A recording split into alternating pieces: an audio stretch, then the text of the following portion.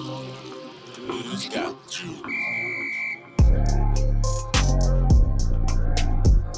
Your one stop for exclusive interviews. We're joined by UCO head coach Nick Mobeck. Coach, thank you for taking the time to talk to us today. The number one thing is we have core values that we believe in very much. Here at UCO, number one is trust. Number two is character. Number three is effort. So we are joined by University of Central Oklahoma safety O'Shea Harris, who was recently named second team All-American this week. O'Shea, thank you for taking the time to talk to us. It shows that all the hard work I've been putting in over the last couple years finally paid off. I went from my redshirt freshman year feeling like I should play, but I wasn't quite ready to just working, doing whatever I could in the summertime in the weight room, taking everything serious, and then it all finally paying off. I just know it's more. I so much more that I can do. So I'm just keep going, see how far I can take it. Post-game press conferences. there have been several things that happened even before the season started that, they could have just, our kids could have just folded the tent. It shows character. Game previews, recaps, brought to you by Me, your host, JG Smooth. You're listening to the Cho Show, only on thesuavereport.com.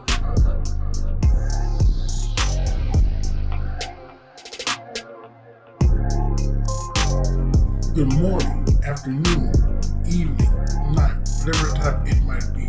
Thank you for tuning in to another episode of the Cho Show podcast here on thesuavereport.com. I'm your host, Jonathan Goudeau, aka JG Smooth. And unfortunately, for the third straight week, not the outcome we were looking for now. I know if you were to look at the box score, and as always we will get into the box score, it's not going to look good. It's not going to look good just based off of that. Now, if you indeed watched the game like I did, then pretty much what we had hoped for here, one of the two scenarios that we discussed towards the end of the podcast last week was obviously we would have liked to get the upset over, I believe they were the 15th ranked UCM, Central Missouri Mules. But worst case scenario, we wanted to see improvement, notably along the defensive front, notably on the offensive line. And I think, as we'll get into it later, I think you have to be encouraged by what we saw, especially early on in that matchup. But as always, before we get too deep into that, we're going to pull back the reins here and discuss other UCO sports happening. Soccer moved to 8-2-2 with a 5-3 win over Missouri Southern and a 1-2 loss to Central Missouri on Sunday. They traveled to Emporia on Friday and Wadsburg on Sunday. So was the soccer team much luck in their two games this upcoming this week. They also earned an academic award from the United Soccer Coaches Association for the 2018-19 season, which they held as a team a very impressive 3.47 GPA. This is the ninth time that they have earned that award, so I want to give a shout out to those ladies for getting it done on the field and in the classroom. Volleyball had a very impressive win over the weekend. They improved to 13-6 with a 3-0 upset over number 10 Northwest Missouri State on the road. So I want to give head coach Edgar Merrique a huge shout out on that, because that is a huge win. Unfortunately, they fell to Central Missouri, the third team to do so. 1-2-3 on Saturday. They traveled to Newman on Tuesday and they host Missouri Western Friday at 6 p.m. at Hamilton Fieldhouse. So I would advise you all to come check them out. Cross country, we have some cross country news. Runner Arizona Hummingbird placed first at the OBU Invite on Saturday, with Harley Hansen finishing second and Kelsey Beggins Begenskay, I hope I'm saying her name right, finished third. So our country again off to a terrific start. Women's golf, after winning their home tournament last week, they finished second at the UCM Midwest Classic, with freshman Susana Olivares was named MIAA Golfer of the Week for the second week in a row. So again, women's golf just dominating stretch here as they end play for a period. Men's golf ended theirs on a high note, finishing third at the Missouri Western State University Invitational. So both golf teams finished strong. They're gonna pick up later on next year. And we have some basketball news. The MIAA Media Day was this past week, so you can believe it or not, basketball season already around the corner. It seems the football season just started, and here we are discussing some college basketball. But nonetheless, the women's basketball team, led by head coach Guy Hardiker, was picked 7th in the MIAA preseason poll. I'm looking forward to seeing what the team has this year. They signed 6 All-Staters, and they had a decent squad last year that, given the talent and the inexperience, still had a winning season. So I'm looking forward to seeing what head coach Guy Hardiker and assistant coach Heather Davis does. Men's basketball under new leadership, Tom Hoffman, who took over for Tom Hankins, who resigned to take a position with the Indiana Pacers. So Tom Hankins moving up in the world of basketball there. So Bob Hoffman, most recently of Mercer, where he was there for quite a while, upset Duke in the NCAA tournament one year. Also used to coach at Southern Nazarene and OBU, so he has experience at this level in the state. His Broncos were picked 13th in the preseason poll. Now, I wouldn't take much stock into that because what I have been told from people that have seen some practices has told me that the team this year is much improved. Now, I did look at the roster. Got a couple of D1 transfers in there, but we have more height, it appears, than we did last year. So really looking forward to seeing what Bob Hoffman does with the men's team this year. But now, with that out of the way, we will resume our conversation on the game Saturday. Now, again, if you watch that game, okay, coming in 2 and 4. I mean, not 2 and 4, 2 and 3. I weren't really sure what to expect, honestly, especially playing a team coming off a 71-point outing the week prior, with a quarterback who threw for a school record 7 touchdowns, and finishing a team averaging 55.6 points per game, nearly 550 yards of total offense. It was going to be tough. I think we said it was going to be tough because not only was the offense good, but the defense had 20 sacks in 4 games. And I think anybody who saw that first quarter, you had to be extremely pleased with the fight displayed from the Broncos. Now, they could easily have went in there after back-to-back disappointing outings and just folded and laid down. But as I mentioned a couple of podcasts ago, that is not UCL football. Usually they came in there and were shorthanded at that because from the very jump, Dustin Boskis, the team's leading receiver, was not there. He did not travel. Again, I'm not sure what is going on with that. And then TJ Roberts, the leading rusher, he did suit up. He was at the coin toss but did not play. Instead, one Sabor Daniels. As you know, Sabor Daniels is a fan favorite on the podcast here. Sabor Daniels got his first career start, and Sabor Daniels made the most out of that, as we will see later on, as he made a pretty big time play. And then Thomas Griffin, the Oregon transfer, I think he had that groin injury that my man James D. Jackson, editor-in-chief of the Vista, told me a couple of weeks ago he played. There were the 2 running backs in there, and Keats was the starting quarterback after Will Collins started last week. Now, on the opening drive, on the opening drive for UCO. They managed to get, if we check the box score here, I want to make sure I'm getting the facts straight. We started off with a field goal on the opening drive that took 4 minutes and 25 seconds. A 32-yard field goal from Alex Goudeau. That was a very impressive opening drive. I think right there, obviously, we would like to have gotten a touchdown on that drive, but it was impressive because we were able to pretty much, I mean, we went 61 yards, so it was really impressive drive. Sabor had a big time catch on 3rd and 5. I don't know what route he ran because, if you're watching it like we had to on the webcast, it's the broadcast view. You can't really see what, but he was wide open in the middle of the field. Sabor Daniels made an impact early on in that game, led to a field goal. Then on pretty much the first play of UCM's drive, I'm gonna calm this now because right now, no, I'm not gonna do that because I don't want to jinx the man.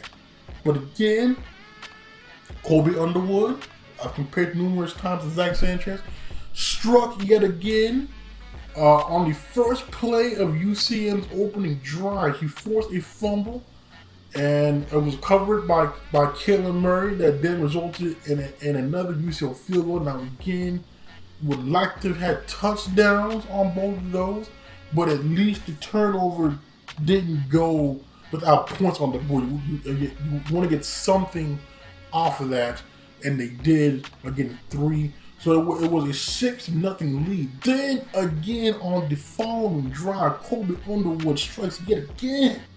This man seems to be making plays. If anybody in the secondary, we have Jakari. Jakari doesn't make the flashy plays. Jakari just makes the tackles. Okay. Then we have O'Shea. Kind of a little bit of both. O'Shea will mix in some solid play and some big hits. And then we have Colby Underwood here who will get burned every now and then. Will give up some yards. But then have runs such as this where he forced back-to-back turnovers. Because on the next drive, he had a beautiful interception on the quarterback there. Brooke Bowles just jumped right in front of the pass near the sideline, secured the catch, and gave UCO the ball back. Then Johnny Bazel again, who's someone who coach has mentioned now for several years, made another nice catch. At this point, even if you watched him play last year in his limited roles, you can tell this man, when called upon, he has at least one nice catch a game. Now, it might not always stand because of penalties, but this one did on a 3rd and 17 across the middle of the field between 2 defenders. Keith slung it in there, and Bazel the fourth made a nice catch, took a pretty big time shot there, and held on to it on a 3rd and 17. Then on the very next play, he threw a touchdown pass on a wide receiver pass. So it was pretty much your double pass. Keats hiked it. He threw it to Bazel like he was going for one of those like one-man screen type of deals. And Bazel, the former quarterback, the former state champion winning quarterback at Carl Albert, threw a nice touchdown pass. It was of 31 yards to Taz Griffin for a touchdown. That kept up in a 4-play, 61-yard drive. So, first 3 drives of the game for UCO in that first quarter, all resulted in points. Now, again, we'd like to have it been 21-0 instead of 13-0. But I think if you watch that first quarter there, and as that clock hit 0 and that scoreboard said UCO 13, UCM nothing, I feel like we had to be encouraged right there because everything we had discussed as a question mark, as a concern, needed to be addressed in that first quarter was all addressed. The offensive line, Keith could have had a rocking chair back there at times, okay? They did good there pass blocking. Now run blocking was still kind of iffy, but the important thing is Keith was able to stay upright at that point in the game. The defense, we mentioned the interior rush. I have to give credit to 2 interior linemen. Mike Reels, and we discussed last year, Mike Reels, arguably the best interior lineman last season. He finally made his presence known.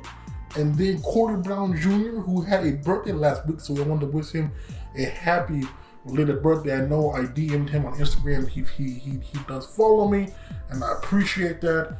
I want to give him another shout out here that Swap Report and Cho Show wishes him a belated happy birthday yet again. But he had a strong performance too in that first quarter, providing some pressure, and on the run defense, it was not as easy running the ball in the middle of the field. So you have improvements there. So you had to be encouraged at the end of that first quarter by not only the improvements on the defensive line, the improvements on the offensive line, but just the fast start. We have seen about 3 straight weeks in a row that the starts have not been fast. They've been, you might score a touchdown and then we have a 2-quarter drought. Here we took the open drive, got points, got a turnover, got points, got another turnover, and got points. So it was looking really good. But now, Central Missouri, again, proving why they are among one of the better teams in the conference. Now, you did not expect them to just lie down and take it, especially at home and especially for homecoming. So they did respond fairly early in that second quarter with a touchdown. And then after a 3-and-out, they would get a touchdown. Now, this one right here was truly unfortunate. Now, we mentioned before their 6'7" tight end / punter, Zach Davidson. I think he had 8 touchdowns entering that game. He got touchdown number 9. Now, the way he did it, this man, I'm saying a lot of you would say this man probably has a chance at the next level. He is a tight end, if you recall. Delaney Walker, I think he plays for the Tennessee Titans currently. He played at UCM. I'm thinking this guy could be the next man in line. I mean, the man has the size, he has the hands, and he has the balance and quickness because they kind of threw it to him towards the sideline. He kept his balance, made a dirty juke. Now, I don't know who he juked down, made a dirty juke, kept his balance, and ran 52 yards for the touchdown. So at that point, it was 14-13. And then before the half, they added a 28-yard field goal. So even though UCO had allowed 17 straight up to that point, you still had to be encouraged. You still had to be encouraged because, again, especially there towards the end of the half. Now, I feel like if it had been 21 straight, it could have been bad. But yet again, you had to be encouraged there. Again, it was a 4-point game at the half. Now, that we mentioned before that Missouri Southern was tied at the half. And again, I'm going to read you who were playing again in Missouri Western. They played Missouri Southern. And I'm going to tell you again. I'll tell you now. I will tell you when that time comes again. Missouri Southern is an improved ball club. I just feel the need to keep beating the dead horse here. So when we play them and I say Missouri Southern is an improved ball club, you can't say I did not give you fair warning. But in any case, if we're looking at that first half, UCO actually did not punt the ball until the very end of the first quarter when Central Missouri actually called a timeout because the wind, I believe, was between 15 and 20 miles per hour. UCO was actually facing the wind. So you imagine the fact here that they scored 13 straight when facing the wind is really even more impressive and sort of test the Keats' arm because it wasn't like we just ran the ball every play. Now we did air it out. So I have to give credit where credit is due to Keats. Again, proving why he's at least is one of the best QBs in Oklahoma high school history. Stat-wise, look it up if you do not believe me. And to Jonathan Goudeau, again, talking about throwing the ball on 15 to 20 mile per hour winds to get it down the way he did, Tyler Griffin. I have to give them some major credit on that, showing the arm strength from both of those guys. Now, one man that did not necessarily have the best start to the game was one Amonte Preece-Phillips. Now, Amonte Preece-Phillips entered the game as the second leading receiver. He had 3 drops. Including 3 in a row, including 2 back-to-back that would have had first downs that cost him a drive. So I was kind of critical of Preece early on. Now, Preece got that. I got that out of his system clearly, because after those three drops, let me tell you, when I say Mr. Preece-Phillips did some preaching on some Central Missouri defensive backs, because he finished his day 11 catches, 135, and 1 touchdown. So again, proving why. When they signed him and during the spring, I was hearing things about Preece. This game showed me why. Against top-level MIAA competition, he had a $135 and 1 touchdown, along with 46 and double-digit catches. Now, again, the drops are kind of concerning there. You kind of want to see less drops, but I'm glad that he was able to make up for it and have a monster game. Also, it must be noted as well. We also mentioned that in 5 games, UCO has yet to have a sack. And as hard as it would be, we hope the sackless streak would end Saturday. Well, I have good news, because it indeed did end Saturday, as literally right, but like the play before the half, essentially here. Draquan Brown, Northern Illinois linebacker transfer, got the sack. I was happy. That is a huge monkey off UCO's back. Now, obviously, 1 sack in 6 games is not impressive, but the important thing is we got the first sack. Now, hopefully, there'll be more sacks to come. They had a couple of more close calls in that game where they could have gotten 2 or 3 more sacks, but at least they're now on the board with the sacks. So that right there is huge. Then, so we start the second half. Okay, they go and they get a touchdown. So it is a 10-point game. After they missed the extra point.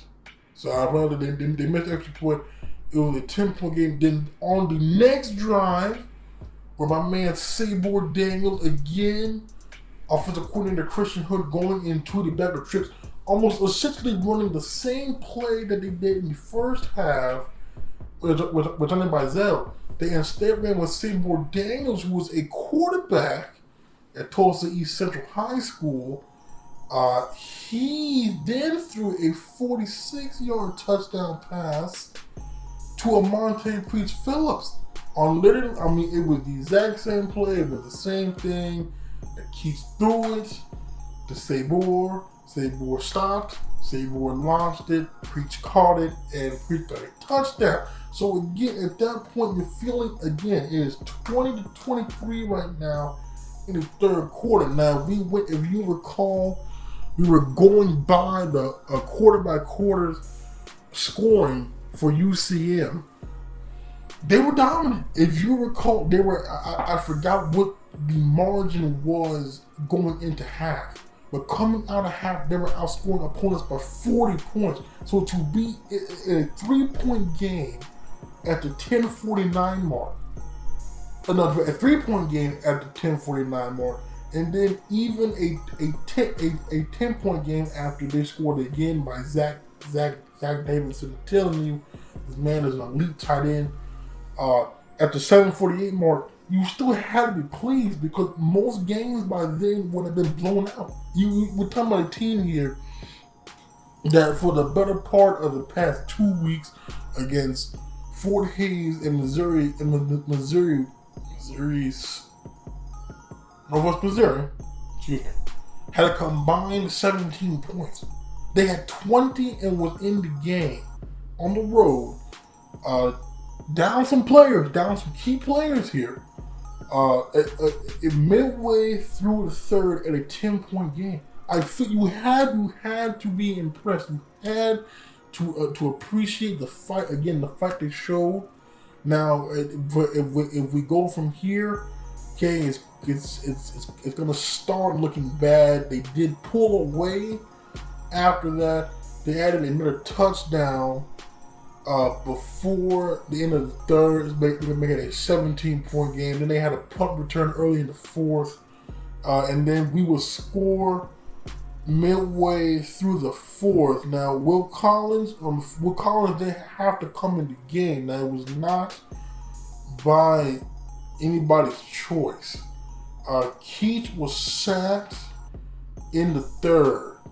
And I think somebody landed on him. I believe somebody did land on him right on the knee that had the knee braced. He limped to the sideline, and the sideline camera showed him talking to one of the assistants, and you could tell this man was visibly upset. And then he reappeared later on in the fourth on crutches. So I do not know the injury status of Keats. It is not promising. I really hope it is not another serious knee injury to that same knee, because this man has overcome so much on that one knee. If you recall, he has already been granted a 6th year because of the injury that he suffered on said knee last year. So I'm hoping for Keats that there's nothing serious. Keats, if you are listening here, that the Cho Show and SwapPort.com are pulling for you.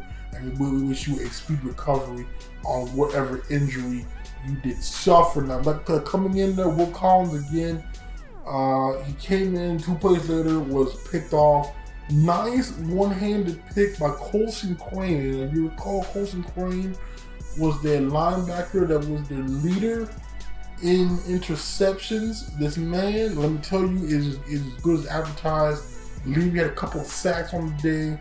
He had an interception, and man was all over the field.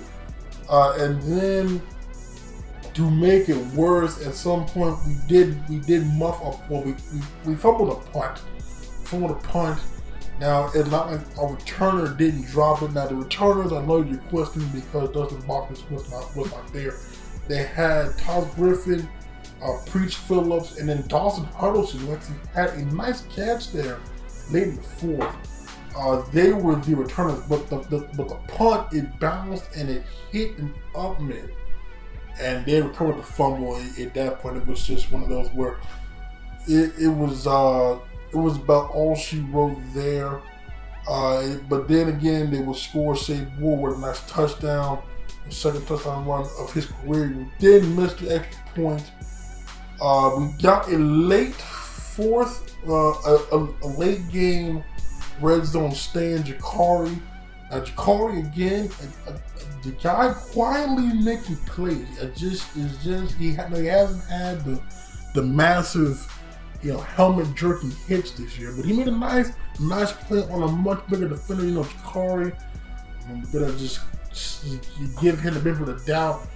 5'10", 5'11", maybe $175, going up against 6'7", 235 pound tight end Zach Davidson, and made a nice play in the red zone. Now, Missouri did the right thing, and they naturally threw a fade to a 6'7" guy. Jakari made a nice play on the ball, broke it up, and that was basically the last highlight of that game as UCO fell 44-26. But again, I am extremely encouraged here by what I saw. Now we're going to need to keep that up for 4 quarters. But again, when you look at it across the board here, if you look at the numbers again, we gave up 7 sacks along the offensive line. Now, a couple of those sacks were coverage sacks when Keith was in there early on. So I'm going to tentatively give that line between 4 and 5 sacks. Now, any time, regardless, even if the total says 7 sacks, that's still too many sacks. Now, we still have to clean that up. Now, again, it got it got worse as the game went on. We had a third sack, I believe, somewhere in midway through the third. So they allowed basically 4 sacks in the last quarter and a half. Again, you don't want to see that, but the line, I think overall, played significantly better than they had the past couple of weeks now. Central Missouri defensive front was no joke. They were also solid too, I would say. They're better than Fort Hays defensive front. They have a couple of guys on that defensive line that had some sacks entering the game, and they're really impressive, especially their defensive ends. Our tackles, I know Jacob Blair did the best he could do. I know Tyler Stillwell did allow a sack. The man, again, he drew a tough assignment there. So that's something, again, that we're gonna have to fix moving forward. But it still was a much better effort, because if you look at the overall team stats here, UCO had 21 first downs. If you were to take away the sack yardage, they would have had 149 yards on the ground, and it finished with 97 again because of the sack yardage. So again, now that's significantly better than any rushing total that we've had the past 2 weeks. And then passing the ball, 304 yards and 401 yards of total offense. So this has been the best numbers offensively that they have posted since the Lincoln game. So again, you have to be encouraged here again, especially on the road at the number 15 team in the country. We had the ball for 32 minutes, so we actually won a time of possession. We were 9 of 20 on third downs. Again, we had some drops on third downs, and then towards the end there, it was really tough. 1 of 2 on 4, 3 of 3 in the red zone. Again, they had 1 sack. We were 2 of 3 on PATs, and then 2 of 3. No, we were 2 of 2 on PATs, 2 of 3 in field goal there. That kind of mixed up. And then for Central Missouri, 27 first downs, 242 rushing yards, 5.8 yards per carry. Now again, early on in that game, the rushing numbers was not that. Now the running back didn't have 100 yards at the half, but it was not these a lot of massive runs. He had, I think, about 1 big run in that first half that got most of those 100 yards. It was not until late in the game that they really start winning that battle up front. So I still have to give the defensive line, especially the tackles again. The 2 I mentioned, Corey Brown Jr. and Mike Rio, some credit there, because again, early on, a much better effort up front. 301 passing yards. So they did hold them to, I believe it was about 12 yards under their season average. 543 yards. That is again about 10 yards under their season average.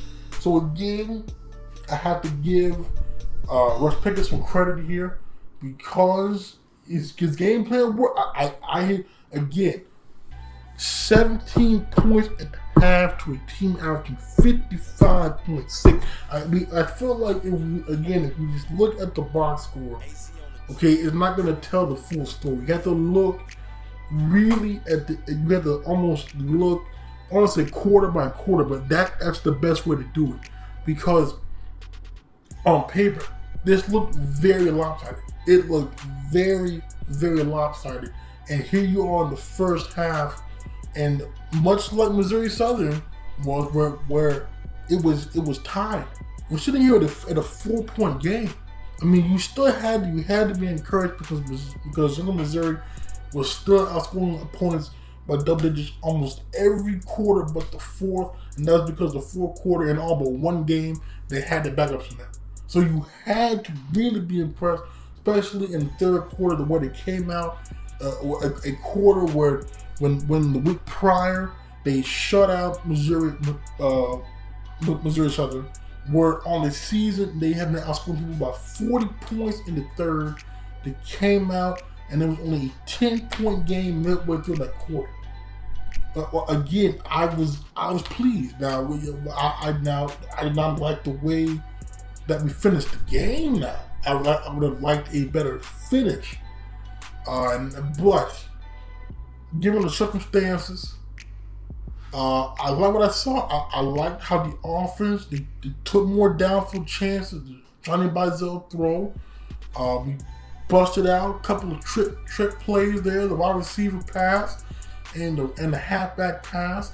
The offensive line again for, I would say,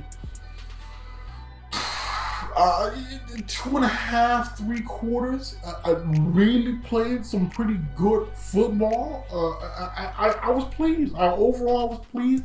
Overall, I think that this would fall in the best case scenario besides the upset, because a lot of things were established. We got the first sack, forced 2 turnovers.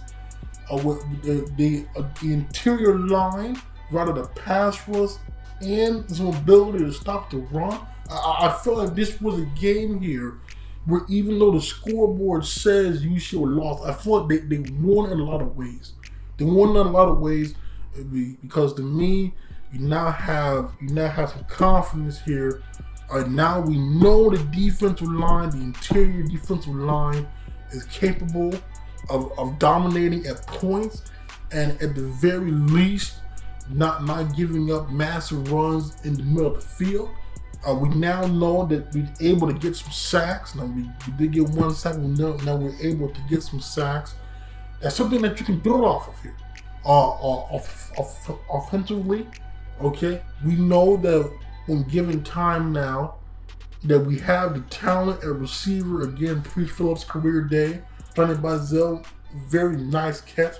That when given the time, we can go downfield. And I feel like that has been missing the past couple of weeks because the time has just not been there. But given the time, take some more downfield shots here, we can really open it up. And again, I mean, we almost had $150 on the ground. You take away the sack, you had almost $150 on the ground. On the road, against number 15 team in the country. And that was with Seymour and Todd Griffin. So you imagine then if TJ Roberts was back there. So again, this is very promising.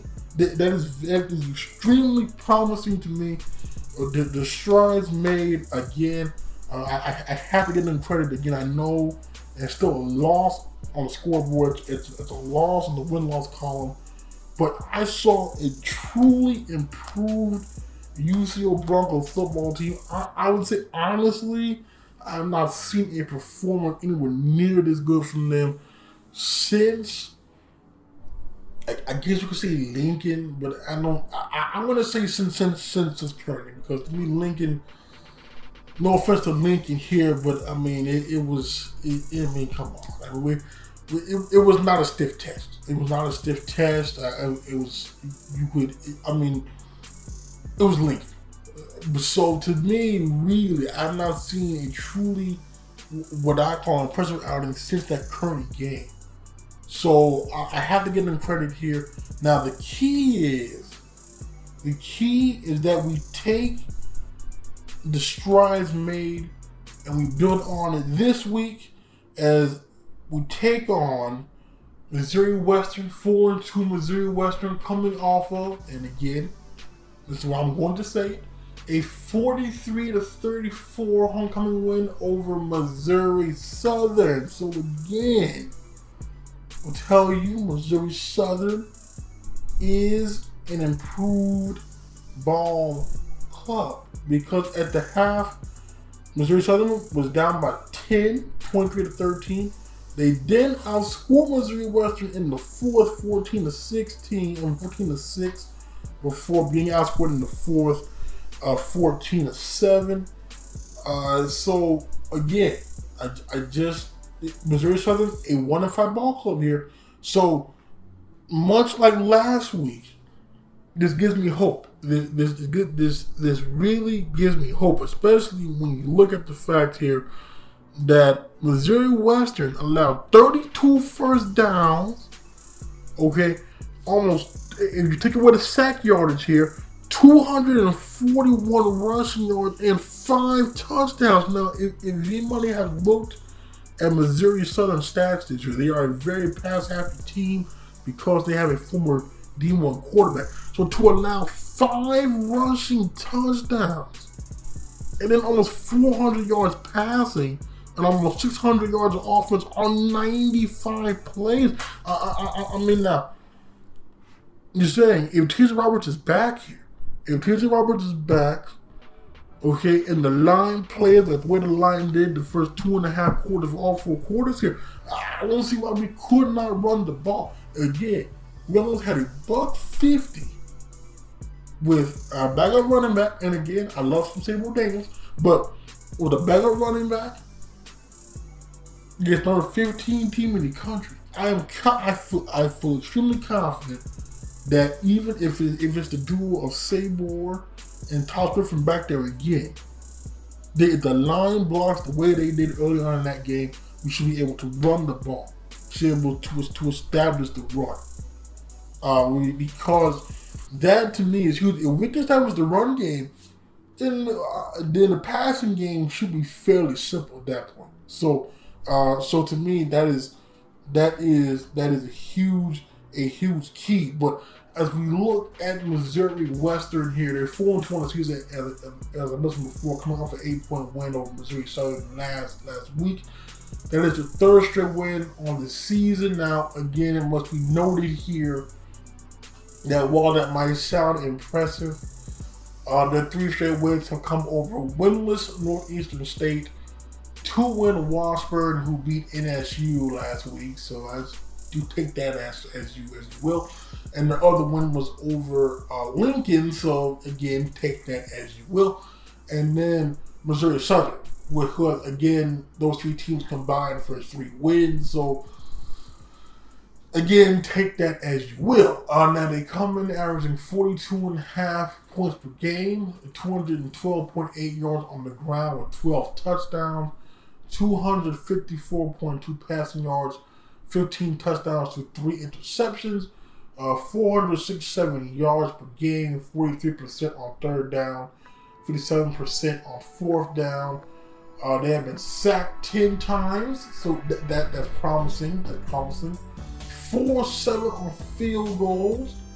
Again, we know the field goal unit likes to get back there. 101 on onside, 92% in the red zone, 81% of the red zone trips were touchdowns. They're 97% on point at a touchdown. Then their scoring breakdown.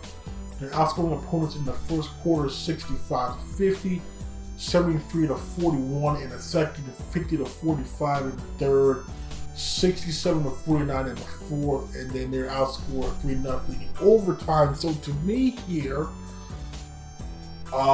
if you see a much like last week, if they can survive the early onslaught, we have a chance, especially in that 3rd quarter. But in the 1st and 3rd quarters now, it's huge. Because again, now if you looked at the 1st and 3rd quarters were the best quarters of the game for UCO. So if we can just repeat that, build off of that, maybe do some more damage there in the 2nd quarter.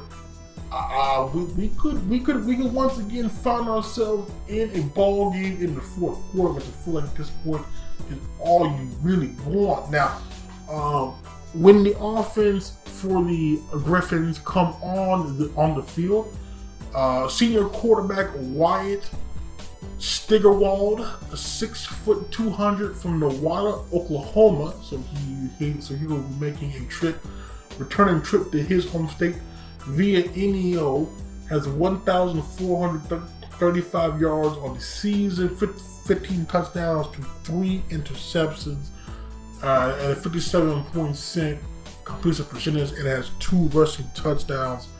He has negative rushing yards due to the sacks. His top targets, he has 4. Now, none really blow you away outside of the top target here. That is redshirt freshman Devon Holmes, 6'2", 185, 27 catches for 293 yards and 2 touchdowns. 14.6 yards per catch. He seems to be the best guy receiving wise. And matter of fact, because he has more than double the number of catches than the number 2 guy, senior Damian Wheeler Jr., 6'2", 170, 11 catches for $169 and 1 touchdown.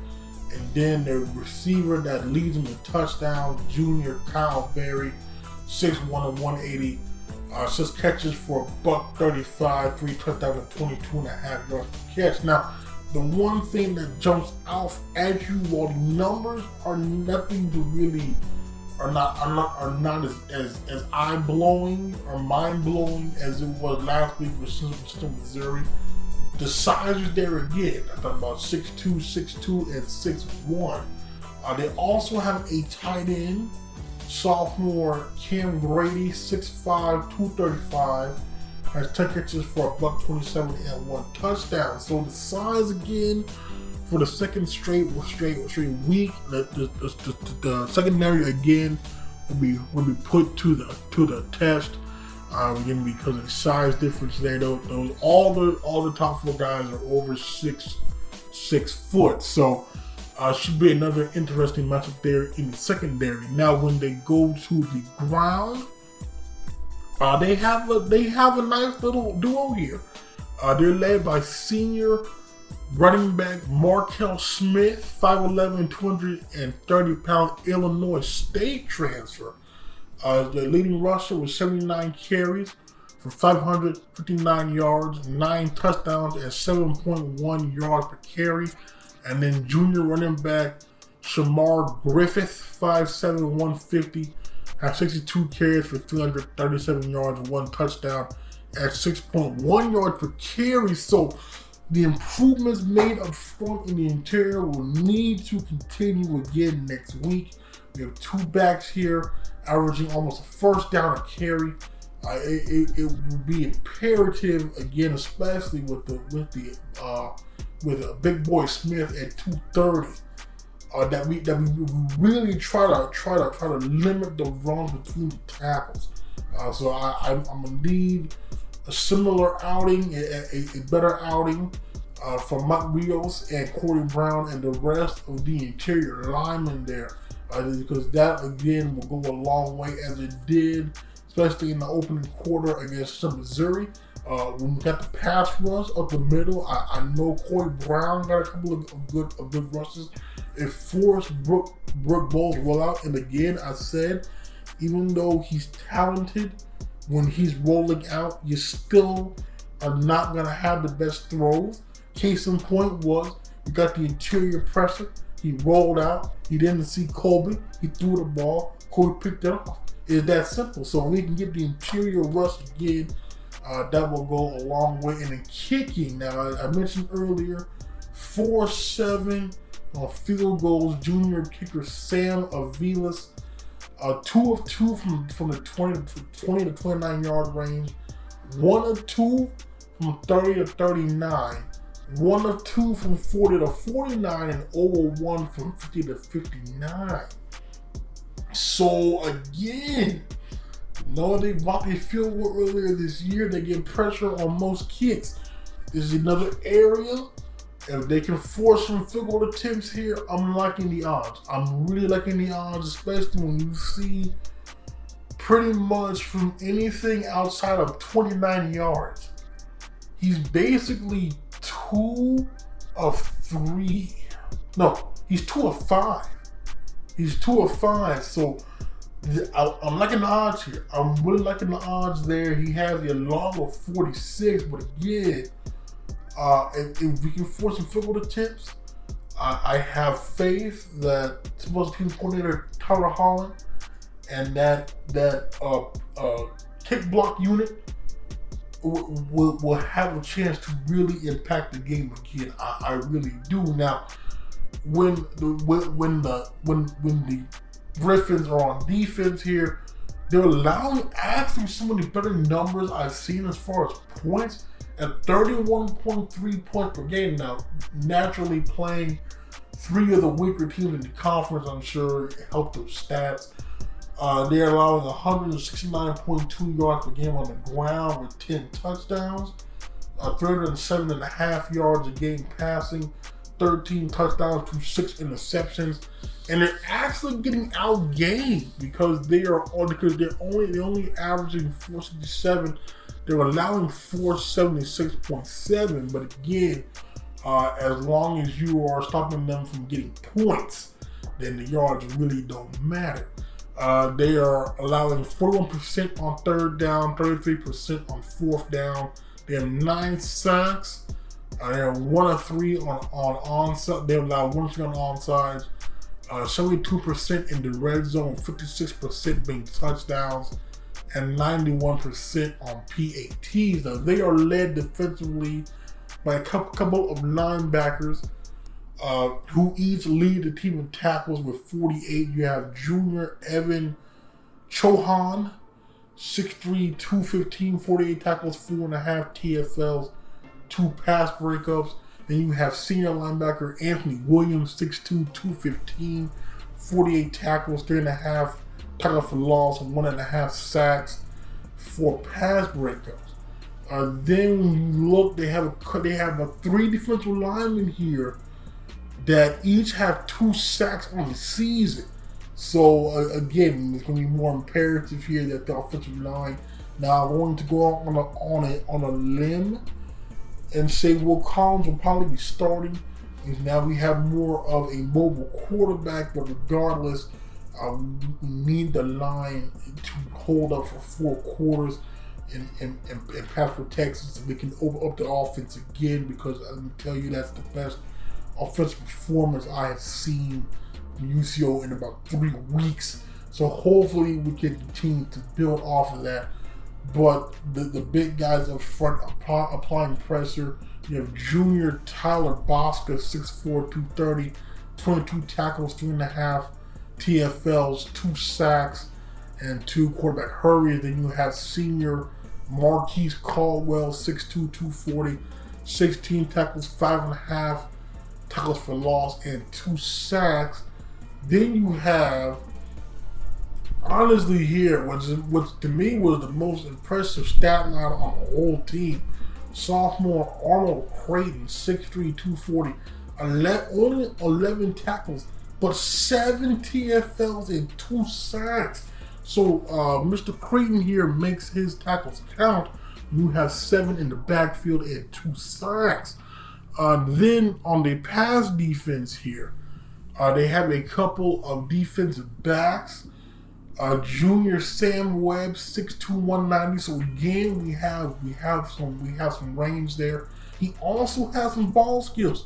17 tackles, leads the team with 3 interceptions, has 8 deflections, and 5 pass breakups. So Sam Webb is a major player to watch. Now I like to think, again, not sure the ability of Dustin Boskis, but operating under the assumption that he's not playing.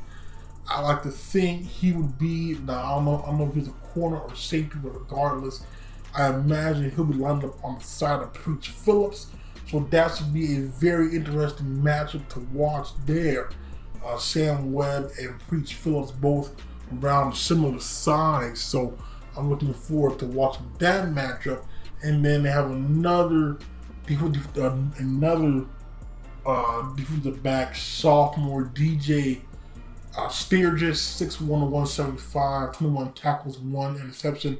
Leads the team in both pass breakups with 9 and deflections with 10. So they have a couple of rangy playmakers back there in the secondary.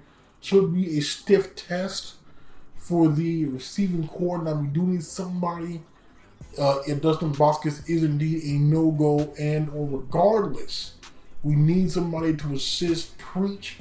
Now again, Sonny Bizel had a nice catch, but he seems to only make 1 or 2 a game. Boston Huddleston made his first catch, I believe. Well, I know the game. Maybe of the season, I think he might have one against Lincoln or Northwest Missouri. But yeah, again, and then we also have Diego Richards, who had his first touchdown against Lincoln. We need some of those guys, and Josh Moore too. We need some of those guys to step up here, become a viable second or third option, because we can't just depend on Vasquez and Preach. And then finally, their punter, senior Luke Theus, averaging 38.5 yards a punt, along a 58, 1 touchback, 8 down inside the 20, and 3 50 or more yards. So we're looking here, they're back at home. They're back at home. I like to think here, they should have some confidence now. Hopefully they can build off of that. I would like to think this is a winnable game. Now, you're probably saying, well, I mean, the last 3 outings haven't been great. But also, the last 3 outings have been arguably against the 3 best teams in the dang... Well, okay. Two of the three outings were against 2 of the dang best teams in the conference. Because if we look at the standings here, okay, the top 2 teams, Southern Missouri and Northwest Missouri State, are both undefeated. As a matter of fact, Northwest Missouri State put the foot down on Pitt State 38-17 on Saturday. So one of those 2 teams will definitely be winning will win the conference, and both of them should be the playoffs. So when we're looking there, you're thinking, okay, well that's 2 of the 3 losses.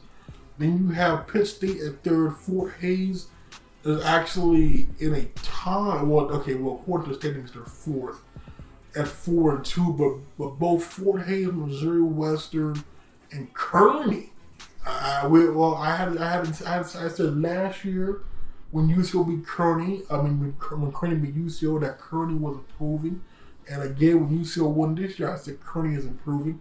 Kearney is indeed improving now. That's 4 through 6, with Fort Hays being 4. So right now, you lost to 3 of. They've lost to all 4 top teams in the conference, and 3 of the losses here lately have been against top 4 teams in the conference. And he lost against 1, 2, and 4. I mean, it's not as if we were just playing some scrub teams here and lost. So, really, to me, that's why I was really impressed with the showing, and as to why, to me, that was a performance that UCO could definitely build off of moving forward.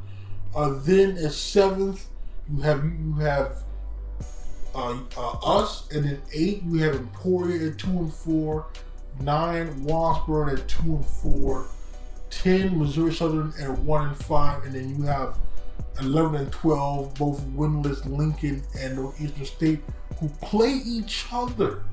I believe it is Lincoln's homecoming. They play each other this Saturday, so one of those teams is getting a win, and one of those teams is probably going to go winless. Saves and upsets. I don't see. I know Missouri Southern already beat Lincoln.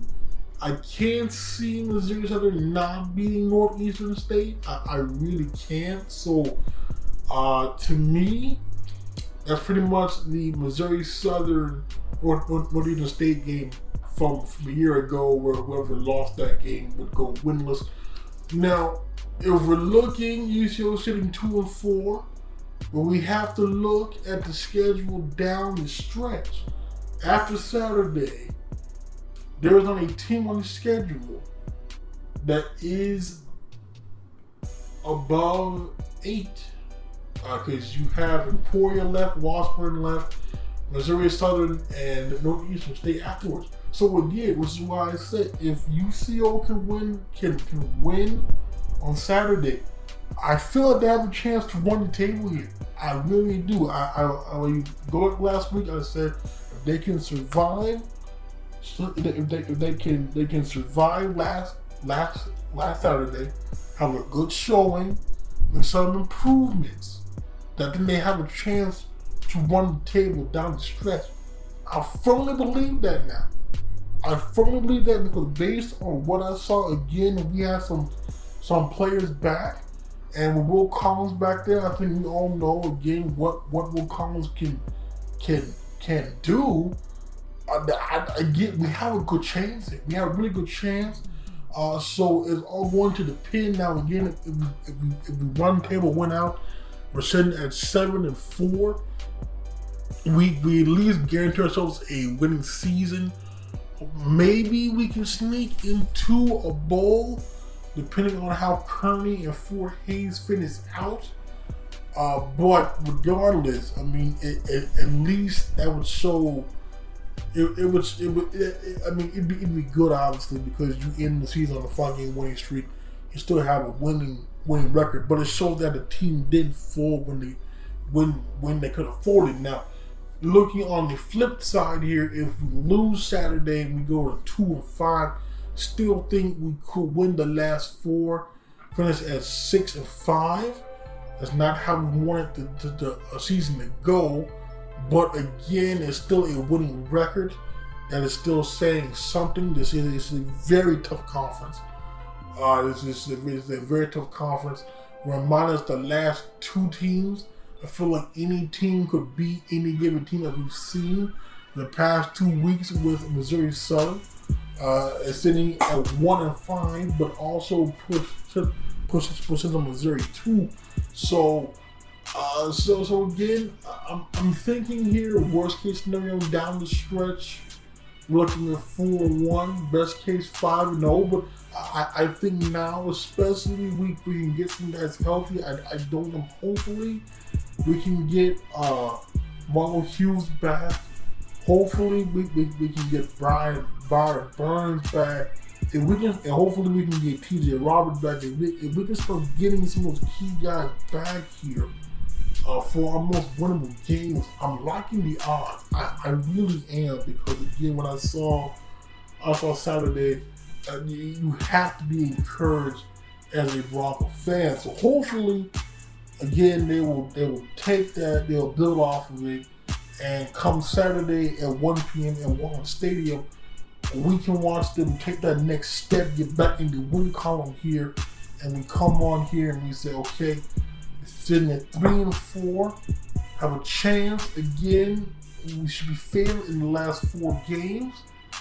Come in there, get the win. We're sitting at 7-4, and then we have to see whatever happens. But I would like to see them at least. We can beat Missouri Western. I really think here this will have a snowball effect in the positive direction, and then we start winning, and then we at least end the season strong. I feel like that has been a staple you see over the past couple of seasons here. No matter how they started, they've always finished strong, and I can't see that ending, especially just looking at the main schedule here. To me, they're all winnable, including Saturday against 4-2 Missouri Western. Again, 3 straight wins over teams that have a combined 3 wins. So again, they're 4-2. I'm not gonna consider them 4-2 because again, it's not that difficult to beat 3 of the weaker teams in the conference. So we'll see how things shake out Saturday. I plan to be there again in the press box with my man James D. Jackson. Hopefully, this time we'll have a better outcome. There will be a Bronco win, and we can come on here and talk about that and talk more about the improvements that were made in the run game and the blocking and the defensive line. So again, we'll see what happens here. We'll see if there's any more injuries, any more surprise moves. But again, I'm liking the down home stretch here. I really am. I think that there's just some hope, and that there are truly some wins on the horizon. So that's gonna do it. My name is Jonathan Goudeau, aka JG Smooth. I'll talk to you all later. That's all, folks. Bye. Have a great time. Thank you. Come again.